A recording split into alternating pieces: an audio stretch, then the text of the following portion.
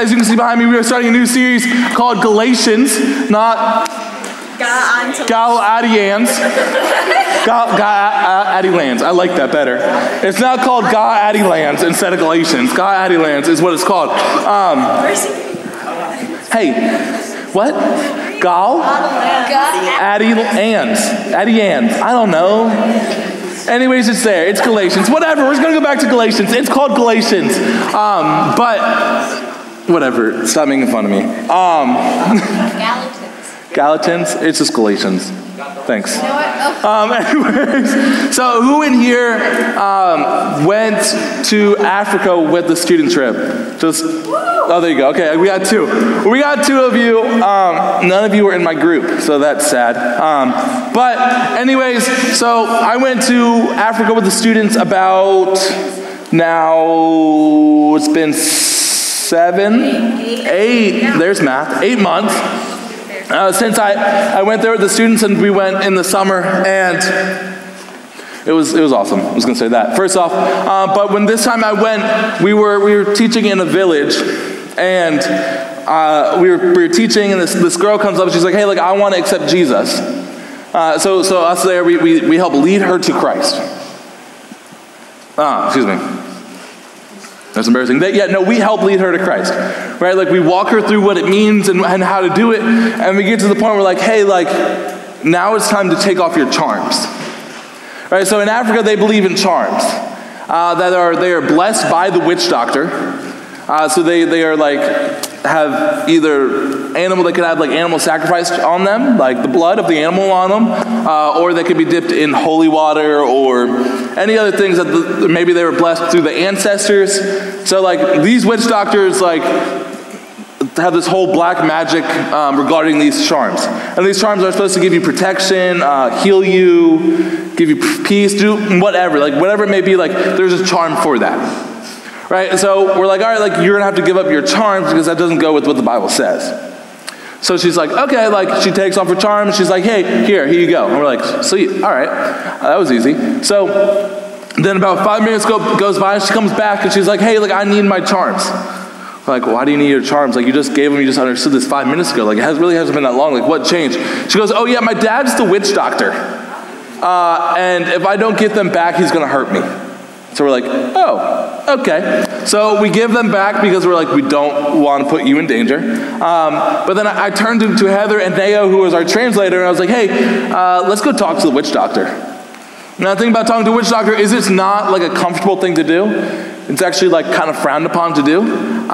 So it wasn't an easy decision, but it was also kind of a scary decision to go talk to him. But I loved doing it. So I went up to his house with the translator, and we spent probably about 3 hours in his house. And during that time, he was talking to me. I was just getting to know him a little bit, walking through the Bible, and he lets me know that, hey, he is a pastor.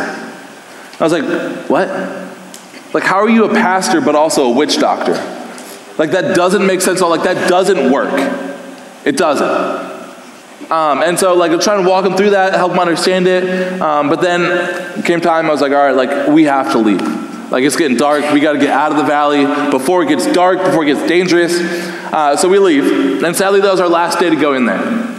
But then in January, where I was a couple weeks ago, what's today, the 9th? A couple weeks ago, I could say. Yeah, sure. A couple weeks ago, I was back in Africa. And so I turned to Kyle. If you don't know Kyle, he's our missions director. You might see him around sometimes. If you don't, then oh well, you don't. But he works here at the church as well with 2 other people. And so I was hey Kyle, we need to go back to the witch doctor's house. I got to talk to him. I got to continue that conversation. We left off in a good spot. I got to go back to him. Kyle was all right, fine, whatever. And so we go back to him, and I'm talking to him. I was hey, remember last time you told me you were a pastor?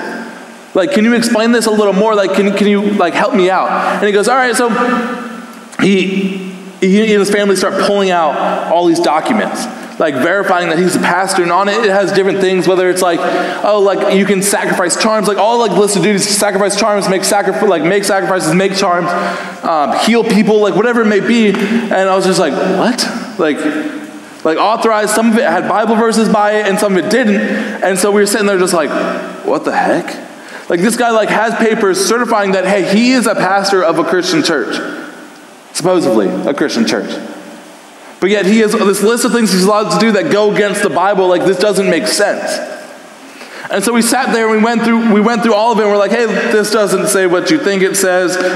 This has no Bible verse, so where'd you get this from? And he's like, I don't know. Right? So this witch doctor / pastor, somehow, between the teaching that was passed down to him, got confused and had the gospel and had the Bible changed up on him.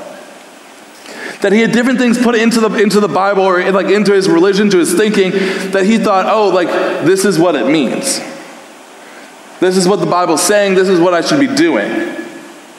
And so, as we're talking about Galatians, this is actually what's happening here in Galatia, the church of Galatians, which is Paul. Paul is writing to the church of Galatians. So, if you don't know who Paul is, Paul was a guy who, not the best guy, actually. He would go and he would kill Christians or put them into prison. Like, this was a bad dude. He would go and he'd be like, you're a Christian, I'm just going to kill you. Or, you're a Christian, come with me, we're going to jail. Right? Like, this is what he did. And so this is Paul, who we know that God came before Paul when he was on the road to Damascus. And he came before Paul and he was like, hey, whoa, like, Paul, like, stop, basically. Like, I'm who you're persecuting people against. Like, stop. No, stop. This is not right. You're wrong. Like, these people are following what is right. So we know that he changed, right? So flipping the switch, he changed, and the word, the Bible, the gospel was given to him. Right? The Lord spoke, hey, like, this is what is true. This is what is right. You've been following the old way, but God came before him and was like, hey, no, that's wrong. This is what is right. And so, Paul is writing to the church of Galatia because he has noticed that, hey, like, you guys are not following the Bible. Yes, you guys are sitting here and you're like, hey, like, we follow Jesus. Like, we know that Jesus came and died, but they're also like, oh, you actually have to do this and this and this to be saved as well. That, like, oh, actually, no, you look like that, you actually can't be a Christian.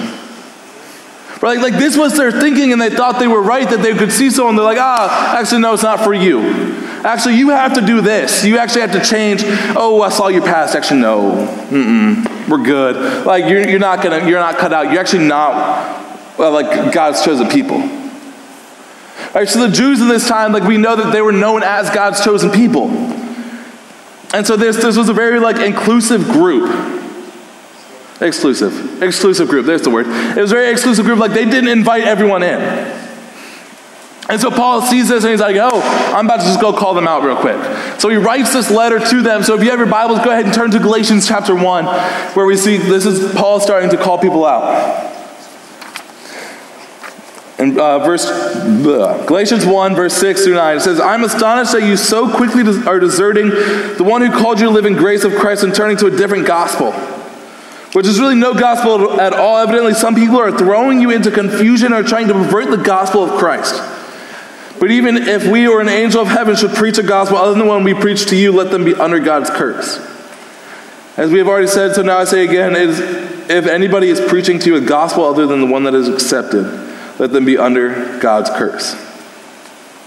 So immediately we see Paul coming out. And he's like, yo, like, what you're believing in, what you're calling the gospel actually isn't the gospel at all. That this actually isn't what Jesus taught us. This isn't what Jesus preached to us and teach to us. This isn't what he is saying. What you're saying is wrong. That, yeah, you may have a little bit correctly, like you have a little bit of truth in there, but your overall theme is not correct. That this isn't right, that what you're doing is not right. So Paul is coming out and saying, hey, stop listening to the false teaching, because there are teachers in the church who have infiltrated the church and are now corrupting what you're thinking, what you believe in. So Paul's saying, yo, if it's not what I've already told you, then don't listen to it. Because Paul continues to say, he says, hey, like, what I know, what I taught you was actually not passed to me by man or any teacher, by any prophet, but only from God. That it came straight from God is what he is teaching them. So he's saying, hey, what I've taught you is correct. I don't know why you're getting corrupt with these other people, but that is not correct. So it continues in Galatians chapter 2, verse 11. We're going to jump pretty far. But it says, when Cephas, another name for Peter, came to Antioch, I opposed him to his face because he stood condemned. For before certain men came from James, he was eating with the Gentiles. When they drew back and separated themselves, fearing the circumcision party, and the rest of the Jews acted hypocritically along with him. So that even Barnabas was led astray by their hypocrisy. But when I saw that their conduct was not in step with the truth of the gospel, I said to Cephas before them all, if you, though a Jew, live like a Gentile, not like a Jew, how can you force the Gentiles to live like Jesus? So now we see Paul getting bold and saying hey, I even saw Cephas, who is Peter, was not following the right gospel, that was getting a little confused by it, and I called him out to his face. That I said, you're not following what is right.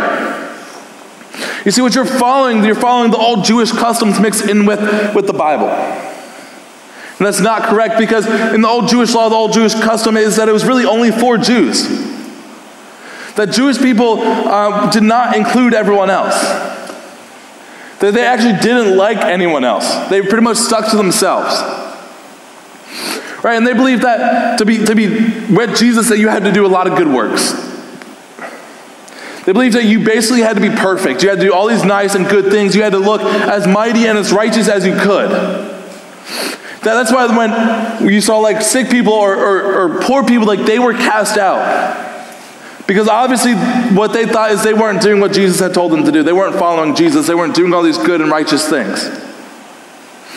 So here, Paul is calling them out. He's continuing to call people out, what are you doing? Hey, Peter, you are a Jew living like a Gentile, but then you turn to the Gentiles and you're telling them to live like Jews. This doesn't make sense. This doesn't add up. What is happening here? This doesn't make sense. You see, you're telling people to change their way. You're telling the Gentiles to change just because they don't look like you. Because they don't act like you. You're saying, hey, unless they change, you're not going to get the gospel. You're not going to be able to go to heaven. That Jesus doesn't love you because you don't look or act like me. But here we see Paul calling out Peter hey, you're living like them. You're living just like them. You're living like a Gentile. Why are you telling the Gentiles to change? Right? So they're saying, why are you making them change? Why are you making them change the way they are, the way they look? Just because they weren't born Jewish. And here Paul's saying, the faith that I believe in, the faith that came from God himself, what Jesus taught me, is not the same to what you're preaching. That you've corrupted the way you were teaching, than what you believe. That Paul's saying, the law only points to God, but it's not the way to God. That what you're believing in, yes, it is good. Yes, it is good to do all these good things. Yeah, that points to God, but that is not the way to God. That's not what gets you to heaven. And the sad thing is that what's happening in the church of Galatia is happening right now. It's happening right now in society, in your schools, in churches, and people around you, that people are telling you different things. That we're believing different things, and that we are adding to the Bible ourselves. That we're adding things that different qualifications that we must have. And the big one that we see today is I have to be good. I have to be good enough for Jesus, that if I'm not good enough for Jesus, then it's not going to matter. That Jesus doesn't love me unless I'm good enough, that he's not going to save me unless I'm good enough. And just like Paul was saying back to the church of Galatia, and he's saying it now, that's not true. Because if we look in Romans 10, chapter 10, verse 9 through 13, it says, because if you confess with your mouth that Jesus is Lord and believe in your heart that God raised him from the dead, you will be saved. For with the heart one believes and is justified, and with the mouth one confesses and is saved. For the scripture says, everyone who believes in him will not be put to shame. For there's no distinction between Jew or Greek, for the same Lord is Lord of all, bestowing his riches on all who call on him. For everyone who calls on the name of the Lord will be saved. So here we see Paul saying, whoa, slow down. This is all it takes to be saved. There's not different qualifications. They're not only certain people. He even says, there's no distinction between Jews and Greek, for the same is Lord of Lord, or the same Lord is Lord of all. That all you have to do is you have to confess with your mouth that Jesus is Lord, and believe in your heart that God raised him from the dead, and you will be saved. It's that simple. That's it. This is Paul saying, that's it. That's all you have to do. But yet we sit here in today's world and we say, no, that's not true. We have to do different things. Or maybe we see someone famous and we see they come to Jesus. And we sit here and we're like, oh no, They may be confessing it, but I know their past. Maybe it's someone else. Maybe it's someone you see walking into church and you're like, whoa, I've seen you outside of church. What are you doing here? Why are you coming into this building? I know what you've done in the past. Like, there's no way this is for you. Like, you sit here and we judge people and we're like, yo, Christianity is not for you. But how untrue that is, because it says, no distinction between Jew or Greek. The Lord is the Lord of all. That no matter who you are, no matter what you look like, you can change those two words to whatever country you want. Any continent you want, we can say, yo, whether American and English or American and African or American and Canadian, whatever you want to put in those two, like, it doesn't matter, it still works in today's world. That we sit here and we look at people and we judge people. Oh, you're not good enough. I've seen what you did. You didn't check all the boxes. There's no way you can be saved. Or we're on the opposite end. Or we sit here and we're like, yo, there's no way Jesus can love me because of the things I've done, because I'm not good enough. There's no way Jesus can love me. There's no way Jesus can love me because of my past. Right? Because we know that Jesus knows all, and sometimes we sit here and we get in our heads, or other people get in our heads, and we listen to this lie. This lie that I once believed when I sat there once, and I was like, there's no way I can go back to church. There's no way I can go back to God because of the things I've done. There's no way he's going to love me. But how untrue that is, and if you've been here on Sunday mornings with us, we've actually been walking through this a little bit. That we've looked at Luke chapter 14 and we've looked at Luke chapter 15. And in Luke chapter 15, he talks about the prodigal son. The son who turns to his father and says, hey, yo, I want nothing to do with you. Give me my money and I'm out. Right, so he goes and he spends all his money, and then he comes back to his father. He's like, yo, I'm out, I'm broke, I have nothing to do. Can I come be your servant? And when the father opens him, sees him from afar, he runs to him, hugs him, and rejoices because his son is back. And in Luke chapter 14, we learned that there was this master who had a feast and was like, hey, like, I want these people to come eat with me. And these people come back, like, no, I can't. I got different things to do. I got things I got to take care of. So the master goes, all right, whatever. And he goes and he gets all the crippled, the poor, the lame, the blind people, and he brings them in. And he says, come eat with me. Right? And between just these two parables, we know that in Luke chapter 15, where it's talking about us. No matter how far we've walked away from Jesus, no matter what we've done in life, that he sits there and he welcomes us with open arms. That he rejoices when we come back to him. But then we also see in Luke chapter 14 with the master and with the people that we are those people. That God is sitting there, he's like, hey, I want to eat with each and every one of you. I don't care what you look like. I don't care what you've done. If you're lame, you cripple, what you like, whatever. If you smell bad, I don't care. I want to come eat with you. I want to come be with you. And so we're saying, and what Paul is even saying to these people is, yo, like, stop listening to this fake gospel. Stop listening to it. Because there's only one way to be saved, and that's if you confess with your mouth that Jesus is Lord and believe in your heart that God raised him from the dead. That's it, that we get confused, we misunderstand it of just like, yo, like, there's more I have to do. There's more, no, I got to check all these different boxes. I got to live this type of way. I got to look this type of way. Jesus is only going to love me if I do this. But how false that is. How untrue that is. That whether side you sit on, if you're the one who's casting out the judgment, or if you're the one that's like, hey, God's never going to love me. How untrue both of those statements are. How untrue both of those sides are. So I challenge you guys to think about this. Hey, what gospel are you following? Are you following the one that society has told us, that we have believed about being good enough and having to look a certain way or dress a certain way, act a certain way, or are you going to believe the gospel that Jesus Christ sent himself? Where he says all you have to do to be saved is confess with your mouth that Jesus is Lord and believe in your heart that God raised him from the dead. Which one are you going to choose to believe in? Which one are you going to follow? Because I'm sitting here, I'm telling you there's one right one, there's a wrong one. But it's easy to get caught up in this wrong one. In the wrong one about being good. Having to act a certain way, having to look a certain way. Because this is it. This is all you have to do. Listen up real quick. It's just to confess with your mouth and believe in your heart that Jesus is Lord. And I want you guys to think about this real quick. I want you to focus and just do some self-realization real quick. Like, do you believe this to be true? Have you done this?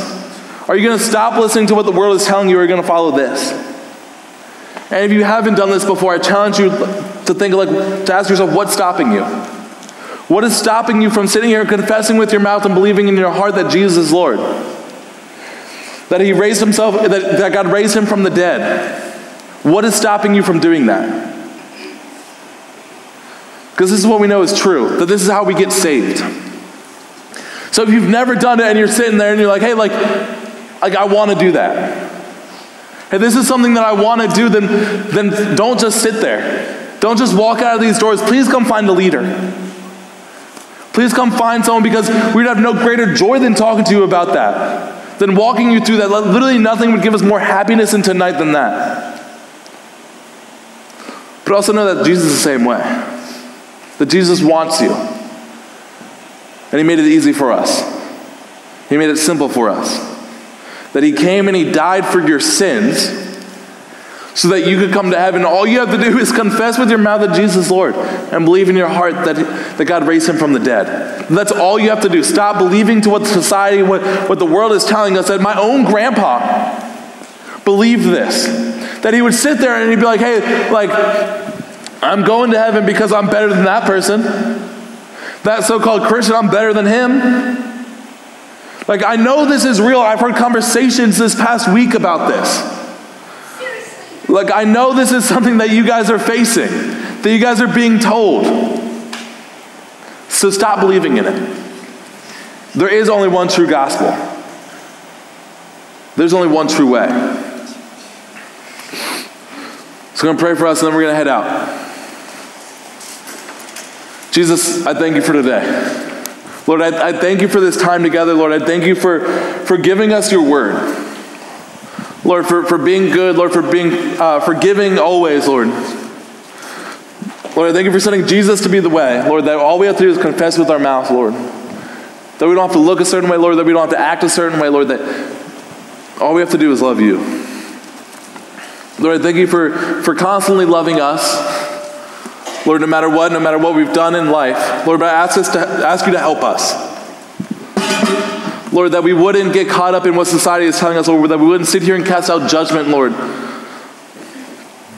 Lord, that we would truly seek and follow you in everything that we do. Lord, we love you. In Jesus' name, amen.